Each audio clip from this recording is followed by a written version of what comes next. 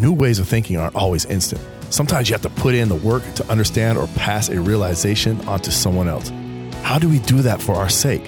For the sake of our kids, this week we brought in a professional critical thinker to help us solve the case. Hey, I'm Shay. And I'm Michelle. There's a battle being waged. It's not flesh, it's not blood, it's spiritual, and we need to be prepared. The last thing a warrior wants on the battlefield is spiritual anemia. So when the enemy attacks, we need to be prepared. But we don't always realize where the attacks are coming from or that we're being attacked at all. This is the Pantry Podcast, and we're here to remind you of who we answer to, what we're capable of, and how we are called to do it in every aspect of our lives. This is season 6, Rewired. When you're saved for good. But we all experience sanctification differently. The more we grow in our relationship with the Lord, the more He transforms and renews our minds. The more we cut the cords of this world, the more we're charged up in Him. This season, we're arming you with discernment of some of culture's most toxic snares. Support our ministry reaching the lost and found in over 35 countries with spiritual and literal nutrition. Every one-time and recurring donation makes a lasting impact. Donate through Patreon or thepantrypodcast.com. And now let's dig into the meal. Hey. Hi. And it's exciting to be here. That's my favorite saying of all time for the show. I need to make you a shirt. I'm excited. Yes, it's exciting to be here. Definitely. Yeah. It is super exciting. As you can hear, we got a voice in the background. I know, It's I'm going to be excited to intro that guy. Awesome. Yes. Man, we're talking about do the work. That's what this episode is about this season. We're talking about Rewired. We've been talking about this. And, I was thinking about this. Romans 1:20. And we're going to talk about God tonight. We're going to talk about God and how if you just unpack it, if you do the work and you start to really look at it, you'll see these things. If you really challenge God or you say, hey, you know what? Show yourself to me. You might see these things. In fact, what we're going to hear tonight is a way of seeing something that God unlocked, but it was because of positioning. The whole time was a position. Where is our position? How is our position? How does that attribute to how we come to God? And that is what we're going to talk about tonight. Romans 1:20, because watch this. It says, for His invisible attributes, namely His eternal power and divine nature, have been clearly perceived ever since the creation of the world and the things that have been made. So they are without excuse. That one's good. Yeah, that's a good verse. So tonight we have, or right now, I don't want to say tonight. Right now we have the pleasure of welcoming onto the show J Warner Wallace, who found Christ when he was still a cold case homicide detective. But now he's also a popular national speaker and best-selling author of Cold Case Christianity, God's Crime Scene, and Forensic Faith. And he's also writing a new book that we are super excited to have him walk us through a little bit later on. He continues to consult on cold case investigations while he serves as in roles at Colson Center for Christian Worldview, Talbot School of Theology, and Southern Evangelical Seminary, as well as Summit Ministries. He holds a master's degree in theological studies from Gateway Seminary, and he speaks at churches, on the TV and radio, at retreats, explaining the role that evidence plays in the Christian definition of faith and defending the historicity of Jesus, the reliability of the Bible, and the truth of the Christian worldviews as he seeks to help people become confident Christian casemakers. So welcome, J Warner Wallace. Yeah, welcome. Yeah, thanks for having me. I appreciate it. This is great. Looking forward to it. Y'all, we just had like a pregame talk. It was so good. But there's one thing that I didn't hear it in there, but you're also a chaplain now. Yeah. Right? Yeah, and I think the chaplains are probably used more in certain parts of the country than they are in others. I'm in Los Angeles County. And if I'm honest with you, chaplains have a different role to play here. Typically, we get called out if there's somebody has passed away and we need to make a notification. Right. Something like that, right, where they feel like, or if a victim's family wants to have a chaplain present, then we'll be called out. So but the most important work I do is with officers, because to be honest, I'm the only chaplain on our agency who's actually served as an officer before. As a detective, I was on staff as a sworn. Most of our chaplains are pastors, which is really great. But I think that a lot of us as law enforcement, especially in a culture that says we ought to be defunding this position altogether, there's a sense in which it'd be nice to be able to talk to somebody else who's already done the job, who already knows it from the inside out rather than from the outside in. So there's a role I probably can play with our agency to help young officers navigate a world in which they don't feel like they're in some ways appreciated. Like, why would you put you sign on because you feel like this is such a noble cause that you're willing to put your life at risk in order to achieve something that you feel is noble. But the culture starts telling you this is not that noble. If you're not careful, you can start to listen to those voices. And then I think it's harder for you to do your job, especially when a lot of days, most days, are going to be unsatisfying. And no one's going to pat you on the back and say, what a great job you did today. Most of the time, you're going to meet hostility. Mm-hmm. I'll give you an example of this. If you were to go into a law enforcement academy, for the most part, what you're going to find are drill instructors are going to be screaming at you because they know that you're going to be encountering opposition, pretty significant opposition, and they want to make sure that you're able to handle it. So it's not like you go into an academy and we and drill instructors compliment you because they know you're going to be complimented in the field. And in fact, what they do instead is they berate you because they know you're going to be berated in the field. And so that's a job that most of people would say, I'm not really willing to sign up for 30 years of that. But if you felt like it was noble, like it was worth doing, like it was important, you might sign up for it. But if a culture is telling you, really, it's not noble, it's not worth doing, and you should be defunded, that's an entirely different set of circumstances. That I think that if you've done the job, maybe I can help young officers navigate that reality. That's awesome. I mean, I'm a son of a police officer. And so I never patted him on the back when he came home. I feel horrible. Right. I should have. But you don't think about it. It's your dad. He comes home and you respect the uniform. You respect the man. And you kind of you sit there and you're like, in my mind, it's like, oh, he's a cop. And that was pretty cool for me. But, when we're sitting here talking about this, I'm thinking let's bring it to our reality. And then we're going to get into your story because I want to hear about when you crossed from atheism into Christianity. But really, when I'm sitting there listening to this, I think of John 10:10, where the thief only comes to steal, kill, and destroy. I came that they may have life and have it abundantly. And, when I think of that, we're looking at something that a lot of the world doesn't understand. We're looking at something that a lot of the world can't even grasp. They see this flesh. They see this vision out here. They see the world and they're like, oh, this is just horrible. But really there's an underlying aspect here. But I think that is where, when you crossed over and you could see these things in a perspective, it just shows us that you did the work. You did the work. And I want to know a little bit about that, doing the work. Yeah, I think what I heard that was really interesting, there were several layers of rewiring, which is the whole season going on in what you just said right there, in the sense of how you're rewired in the police force when you're entering it. And it reminds me of how the soldiers, like what I've heard from Shay, how they get rewired. And then also the rewiring of culture to no longer see this as a noble profession. And then you understanding, because you were rewired by the Lord to be very uniquely placed and gifted with the ability to reach these people because you have this dual understanding. Well, I'll tell you something that's interesting. I've been watching, so I'm writing another book, and it takes forever to write a book, number one, but then I have to illustrate it. And we wanted this book to be very heavily illustrated, much more like a graphic novel. Right. So I committed to drawing over 400 drawings, but that takes forever. Wow. So I'm watching things. So during football season, great. I had games I could watch, I could play these old games from college, whatever. It was awesome, right? So I was able to kind of put that on in the background. I'm not really watching the games. I'm just drawing. That game is on in the background. Right. Well, then that ran out, right? So the football season ends. And so now what am I going to watch? What am I going to have on in the background? Because I'm going crazy. I'm 3.5 months in drawing illustrations. And my background is in, before I became a detective, I was basically a designer. I have a bachelor's degree in design and a master's degree in architecture. So this is what I did for a living. So I know how to draw. So I'm sitting there, I'm drawing, and I'm listening in the background. So I put on Netflix. And we often think that culture is moved by politics and everything has become political. Right. But it turns out that culture is moved first and foremost by the arts, by media. And as I'm watching and listening in the background, I got on Netflix and I'm going to play every documentary that has anything to do with law enforcement. Mm-hmm. They're all, for the most part, negative. If you go on ID channel, you're going to find a bunch of detective stories in which detectives solve cases. That's positive.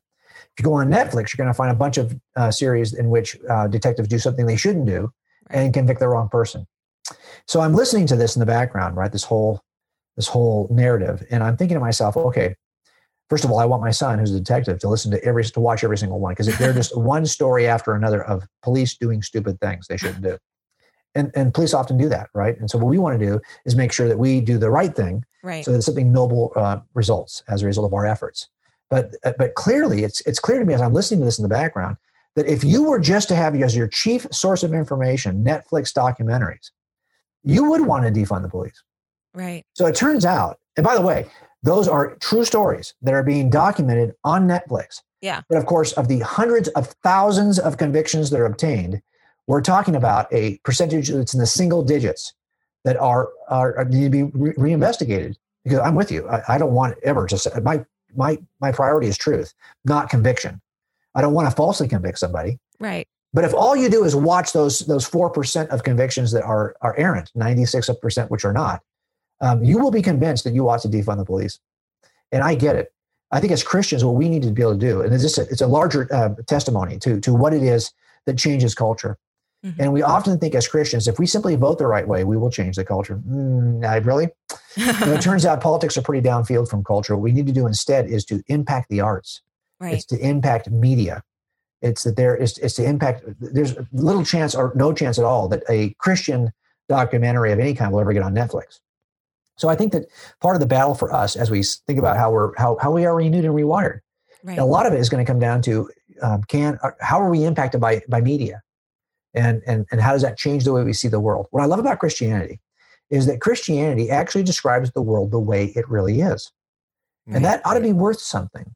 But it's our goal, if we're going to share that truth with others, we're going to need to do it by mastering the arts, and that's where I think the next challenge is for us as Christians. What's really cool about when you're saying that is, I remember when I first met Michelle, 2014, she was the girl at prayer group that was praying for the actresses and the actors and the singers and Hollywood and all of that, like exactly what you're talking about. She's praying for these avenues that we're bringing, this negative culture into our lives and into our heads. And it only took us till last year to cancel Netflix.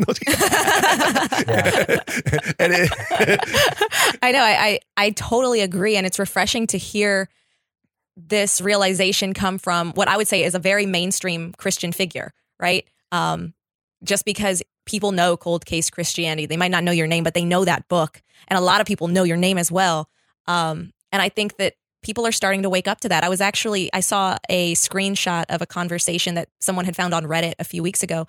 And they were talking about how concerned, it was in an atheist group on Reddit, and they were so concerned because VeggieTales, their kids loved VeggieTales, and they were so bothered by it because they could not understand why their kids love VeggieTales so much and what they were going to do to combat this belief that VeggieTales was giving their children. And they were talking about how their kids could differentiate, despite the fact they were just watching animated cartoons on Netflix.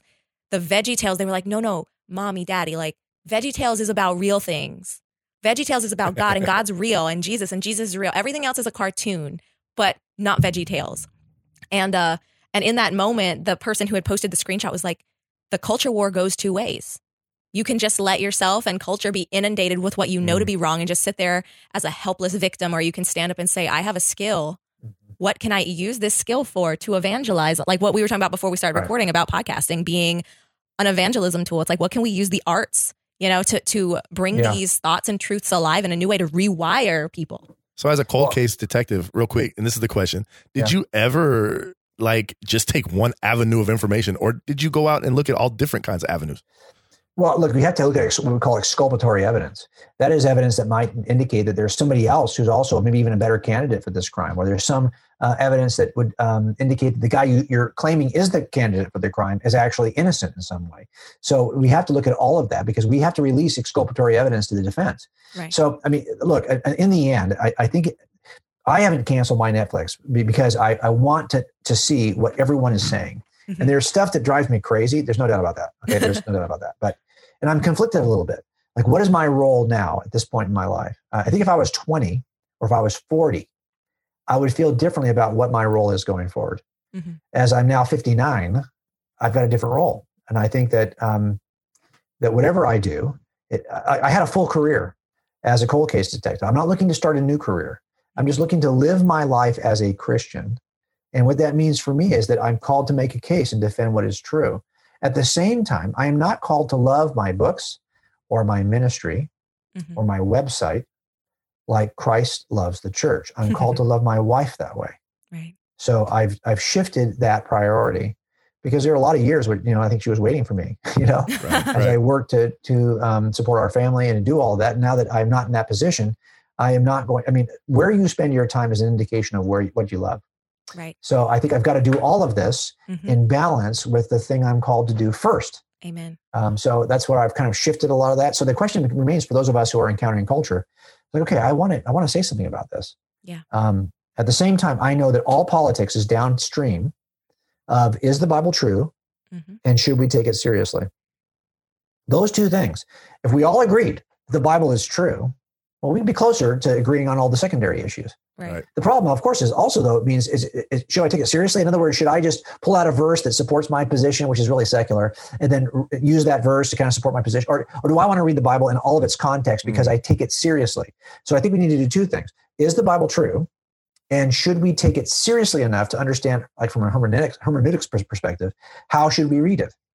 So that's what my work is based on these days. But at the same time, it's all of that has to be secondary to my marriage, which is the most important thing that I do. So I think that's a lot of where the future lies for me. And for all of us who are publicly making the case for Christianity, I don't want to, how many times have we seen in the last year that someone who's eloquent at making the case for Christianity, at even preaching it or teaching it, has some moral failing that surfaces, right? So in the end, I need to make sure that I am who I'm supposed to be before I talk about what I'm supposed to be.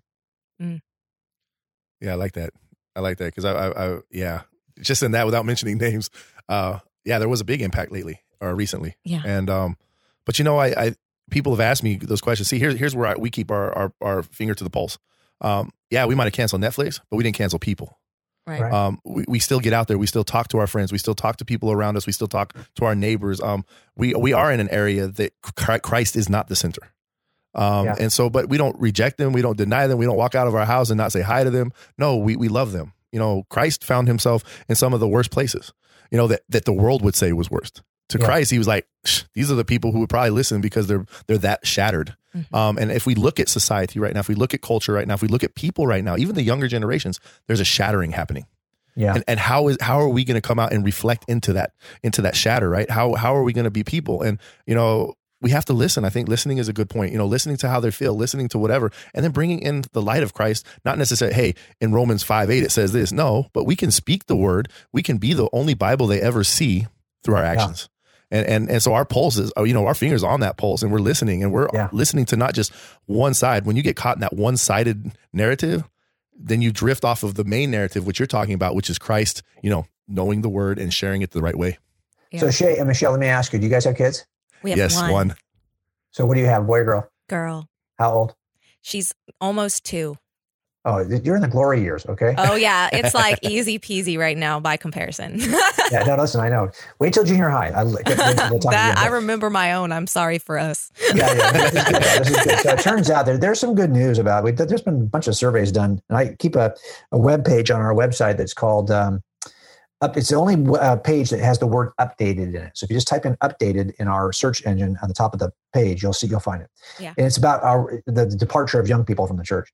And I list there the surveys and studies that have been done. One of the greatest studies that's been done amongst for parents that retain their young people stay in the church as they grow up. Really is interesting and enlightening. If you are somebody who serves in the church with your kids are far more likely to stay in the faith.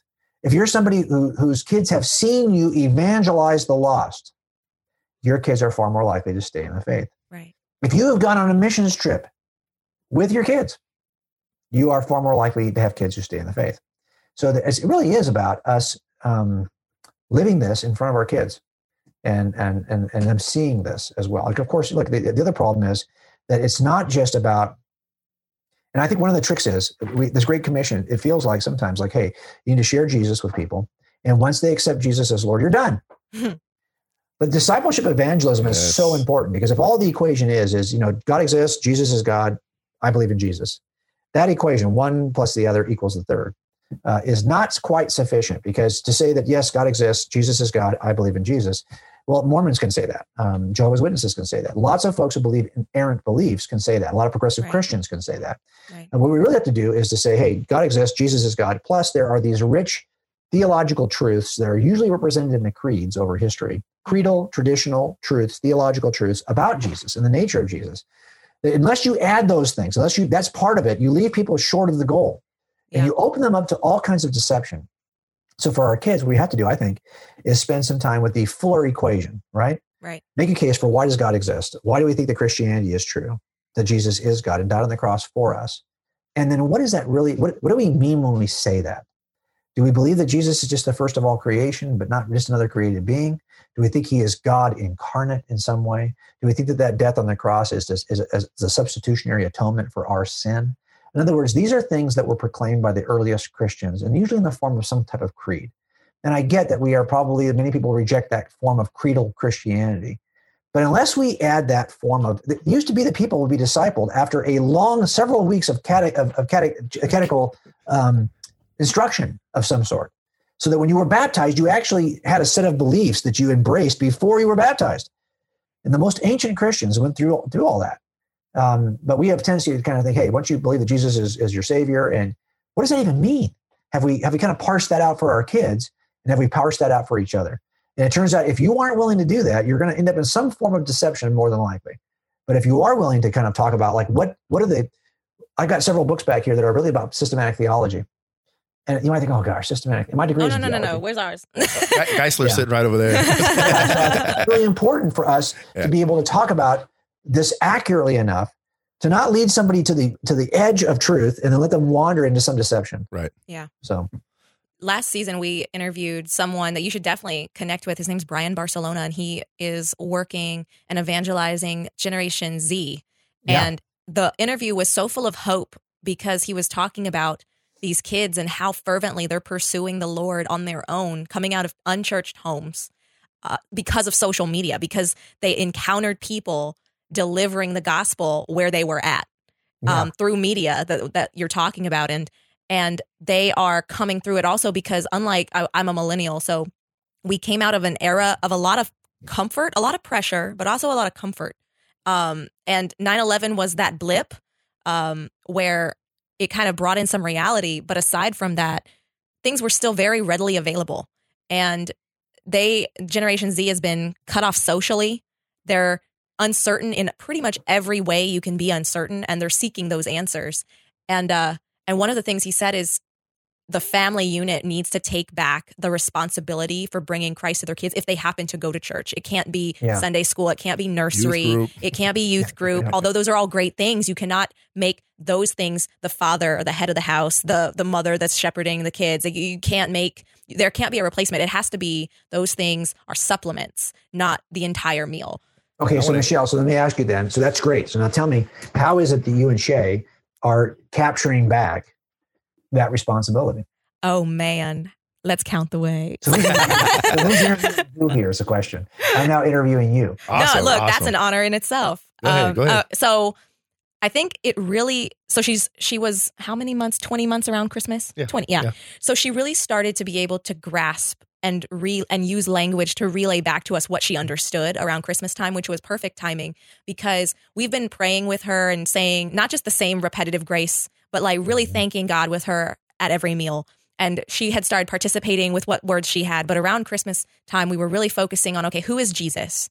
Who what does he do? Like, it's not just a little baby, although she loves baby Jesus and carries him around and sings to him all the time. But I started showing her actually clips of The Chosen because it was the first thing I could think of seeing Jesus interact with little kids, not other adults, but there's scenes of him interacting. And I was like, baby Jesus grows up, because we're also teaching her what growing up means, that you will get as big as us if you keep, this is Jesus, King Jesus, baby Jesus is King Jesus. And so walking her through all of that and praying with her every night, singing worship songs as she's nursing. And she comes to church with us. We serve in the church. She serves at church. She helps Shay pass out the microphones. So I sing. It's like we've made it a point our whole life. There's no area of our life that should be a pie slice apart from Christ, right? Everything needs to be it needs to not even be, it has to be infused with Jesus, not even Jesus flavored. And it starts so early, right? Because you have a tendency to think that a 2-year-old can only understand, which is fine. You deliver truth at the level of a 2-year-old and you keep on doing that. And then you'll find yourself, we kind of wanted to reclaim some of the things that as a culture, we often will discharge to somebody else. We'll say, okay, well, the spiritual formation of my kids is my youth pastor's responsibility. Yeah. Well, of course it's not. Right. But we even say, okay, the teaching of our kids is the responsibility of public school teachers. Well, we ended up pulling back and doing some homeschooling. So we found ourselves, and we were homeschoolers and home churchers. We served on big church staffs, huge church staffs, and we served on medium church staffs. And then eventually we planted a church here in our house that was only probably 50 people ever at the most. Right. And we did that for 6 years before I wrote the first book. And I felt like that responsibility of pulling that back, of taking that responsibility for ourselves was really, really big. Because if you think about the kind of history of our worldview, we have historically I get it. A lot of people are like, they can't imagine a world in which you didn't trust somebody else to do these important things. But the reality of it is, of course, as we were founding a country, there were no public school systems that we could trust and we had communities of like-minded thinkers that raised our kids and taught our kids the basics of education. And so that's really our responsibility as a parent. It's my responsibility as a parent. And it turns out that we know this from studies that have been done over the years, that those families that take that responsibility seriously are more likely to pass on the faith to the next generation. And Gen Z is an interesting generation. We wrote a book about this called So the Next Generation Will Know. I wrote it with Sean McDowell, who probably is as involved with young people as anybody I know. But we both are teaching at Summit Worldview Conference where it's all high schoolers. And I'm an old guy. And so I don't expect that I can relate to young people from the perspective of what we might share in common interests. But I think that what I can demonstrate for young people is that I have a common love of young people. And that's really all that matters. I think if you can do that, you for the most part will have a voice. So I would suggest that anybody of any age group that thinks, well, yeah, but I'm not a Gen Z. I don't know anything about their music. I don't know anything about their media. I don't know anything about what they like and don't like, what they're eating. I mean, okay, so what? Right. I can tell you that I was really close to my grandparents growing up, and they didn't have any clue of what the culture was telling my age group or what I was experiencing as a young person growing up. But the people I felt closest to were my grandmother and my grandfather. And it was because they were young at heart. They would just sit and listen. And we would play a lot of games. We must have played more Rummy Cube than anybody has a right to play. Okay. And so it turns out that if you just love young people enough, you will have a voice with them and you'll be able to shape the next generation for sure. I think that key word there is love. And the willingness to be around them. I think about this conversation as I sit here and listen to you guys, talk about raising kids and being around the kids. And we have 18 and a half year difference between us. There's a lot of things that we have both learned because it's like we never stop learning. I think that when we get too old and we start thinking like you can't teach me nothing, we failed. We have failed as older raised people, and I've learned that through Michelle, and she's learned another perspective through me. But back to this kid thing though, and I just want to explain something to people. When she says that we pray with our daughter, when she says that we're getting her interactive with the church, or she's interacting with the church. One day she came up and got on this microphone and said test, test, test, test, and I'm like, we didn't teach her that here, but see, she was sitting there while I was up on stage with my microphone, getting ready to sing, or so we were setting up a camera, and I'm sitting there saying, Tess, they're watching us. Everything that we do, they're watching. When our daughter, man, I remember that day I stubbed my toe or something, right? And I'm like, she goes, Baba, pray, Baba. I didn't tell her, hey, I need you to come pray. These are things that she's starting to instill in her own head that when we need something, we pray, or we need Jesus, we pray. Right. They learn so much and they learn so fast. They're like sponges and they absorb. Yeah, I think there's a couple of kind of defining marks that occur in time when we raise our kids. And right now you have the best chance to inform your kids at this age and to train your kids, to teach your kids. What I see, I remember I was at a conference of Southern Baptist church leaders in Arkansas. And I was at the book table. And I was approached by somebody who was teaching upper elementary, I think 4th and 5th graders. And one of the questions that was asked was, why would Satan do it this way? Whatever the way is. And I remember the teacher coming up to my book table and saying, hey, I got this question in my class, why would Satan do it this way? And then somebody came up a few minutes later who is interested in the same day, same event. And she was teaching junior hires, I think 7th and 8th graders. And the question was, why should I believe there is something such as Satan? I thought, wow, isn't that crazy? Same topic. Right. Within a couple of minutes of each other, right, at the book table. Yeah. But 4th and 5th graders believe there is a Satan and want to know why he would do it a certain way. But by the time we get to the 7th and 8th grade, I'm not quite sure there's a Satan to begin with. Right. It turns out the age of skepticism, which for generations was the minute you entered your university, you were 17 or 18 and met your first skeptic, is now the minute that you are in contact with a young person who has a smartphone. Right. And that is usually 7th or 8th grade. So it turns out that is the critical juncture, the moment that all parents should be planning for and be aware of. That when we survey young people and ask them, you're now a sophomore or a freshman or a sophomore at university, and we're asking, okay, are you a Christian anymore? You were a Christian growing up, right? Yep. I went to youth group. Yep. Did all that. Are you a Christian right now? No, no longer a Christian.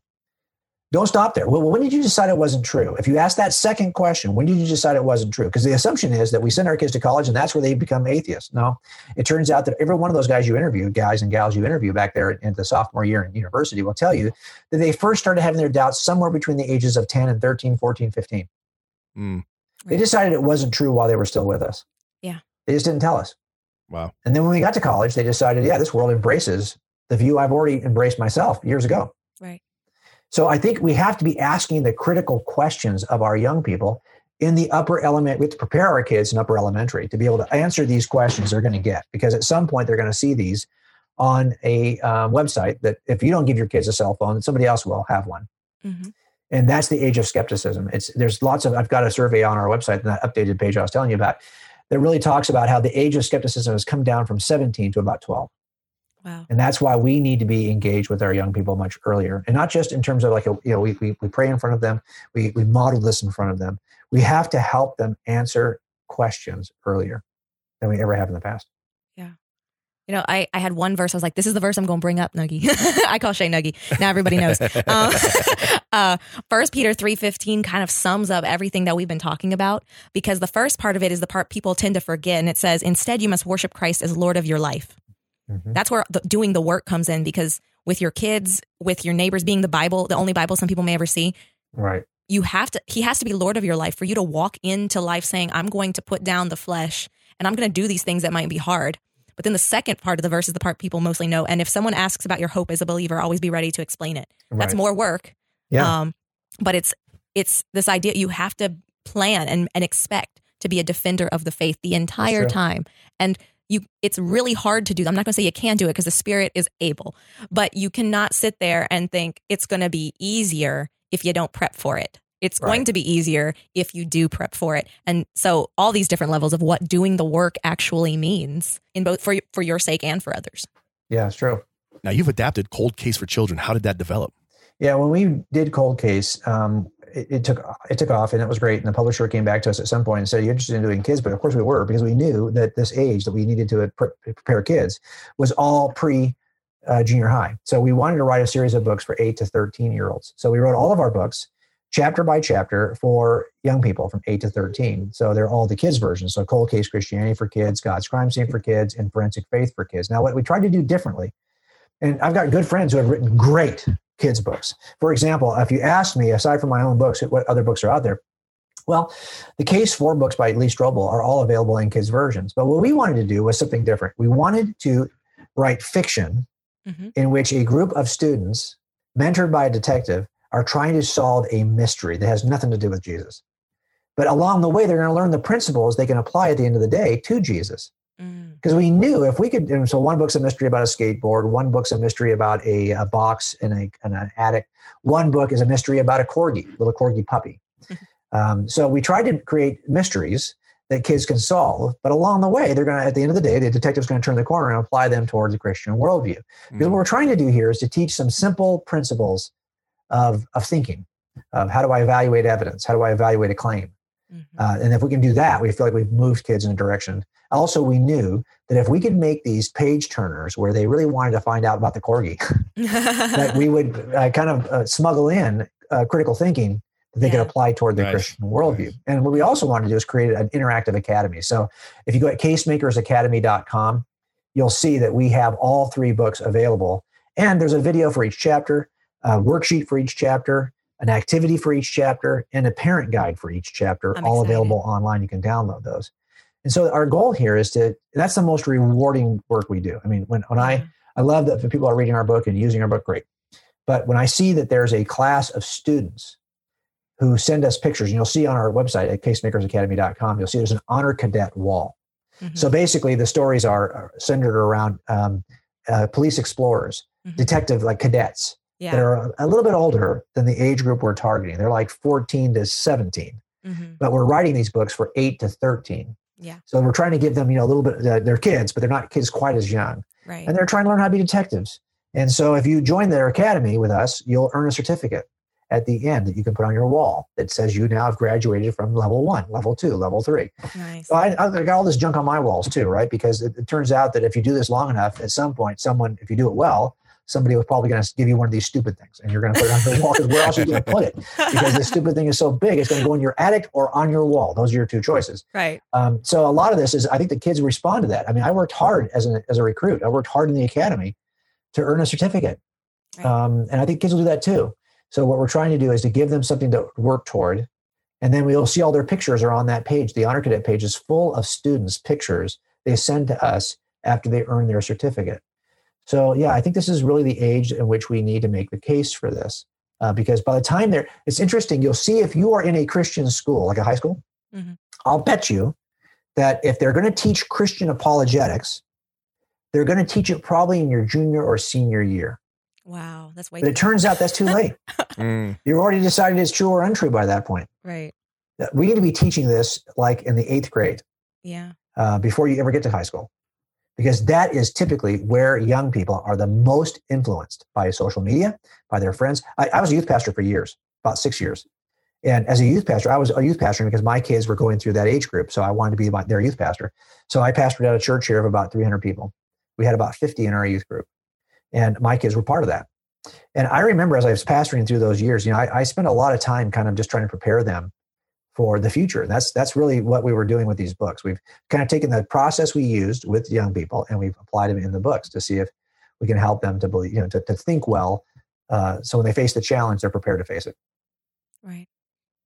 Now I'm excited. We have actually Cold Case Christianity for Kids, but I did not know the other two were available. So yay, homeschool materials. Definitely. You'd be surprised. When we did the same thing when we were homeschoolers, we were constantly looking for material that was out there that was inexpensive because let's face it, every single thing is expensive. It seems like, and if you're teaching, a science curriculum, that's going to cost something. And so, so what we wanted to do is for the price of a $7 book, sometimes you can get that cheap. Then you get all these free materials you can download. You've got but basically ends up being like a 10-week course you could run, right? Like a Bible study course. And so because all the materials are available online for free. Once you have the book, you're good to go. Yeah. So that's kind of what we were thinking because we knew that too as homeschoolers that was a challenge to be able to afford all these different kinds of curriculum, right? Right. And that's why you get involved in co-ops and do other things. You hope they'll help you to do what you don't feel like you're prepared to do on your own. Right. I like that. And all this talk, and there's a valid point in there, critical thinking. Yes. Critical thinking. I know from the police force to the military, what I did in the military required critical thinking. It required analyzing something, breaking down something. See, when we say do the work, right, we're rewiring. We're taking something, like you just said, we need to start earlier. We're starting too late. And so rewiring our minds as parents that we can't just be a fixture. Yeah. We have to be involved. We have to be teaching them how to digest things and think things through and really bring them to rationalization and realization. What am I seeing? What am I hearing? And then watch this, take it back to the Word of God. See, that's where we fell a lot of times. It's like we get caught up in the left, the right, the indifferent, politics, or I'm no politic. I've said this a million times. I am a God-centered, Christ-following, walking, and but we get caught up in culture, society, politics, whatever, and then we lose that ability, or we stop using that ability to just bring it back to the Word of God. Well, I'll tell you this. Here's our concern. This is a good place to end, probably, because it turns out if you to ask people, are you a Christian or are you a something? People who identify as Christians do not necessarily even hold to Christian doctrine or understand what it is that Christianity teaches. So what I would say is this, is that for us as parents, there is always something that we have mastered. You're in Washington, D.C., right? Yes. Okay, so there's a football team there called the Washington football team. Right. Okay, great. So there are people who know football, and they know that you've got a coach that came over from Carolina who's awesome, and they know the entire history of that team. They know whether or not you should have traded that rookie quarterback away to Pittsburgh or not. They know whether or not Alex Smith is going to be the future of that franchise. They know the entire history of Alex Smith. There are people who in your community who know the history of the Washington football team. They know everything about it. I know a lot about that team. I'm not even living there. Okay, I know. I'm impressed. Okay, so all of this is great, and they can make a case. And by the way, their kids will become Washington football team fans because they know that their mom and dad are, and they always talk about it. They need to know a lot about it. They'll know the entire history, which they will inherit from their parents. Meanwhile, these same parents who call themselves Christians and go to church on Sunday, if they even do not know how to make a case for the triune nature of God, or the deity of Christ, or the substitutionary atonement. They do not know how to defend the moral teaching of Jesus, which, by the way, is going to be widely rejected by our culture. It already is. It's widely rejected. It used to be that people say, I don't like Christianity, but I do like Jesus. No, you don't like Jesus either, because Jesus taught things that you now reject. Right. About marriage, about gender, about sexuality, the hot topic things we're talking about. Right. Well, it turns out that Jesus is on the wrong end of the spectrum on all of those issues. Unless you want to pervert the teaching of Jesus to make it something it isn't, you will have to reject Jesus because you've already embraced the opposite of his moral ethic. Now, look, that's where we are right now. Right.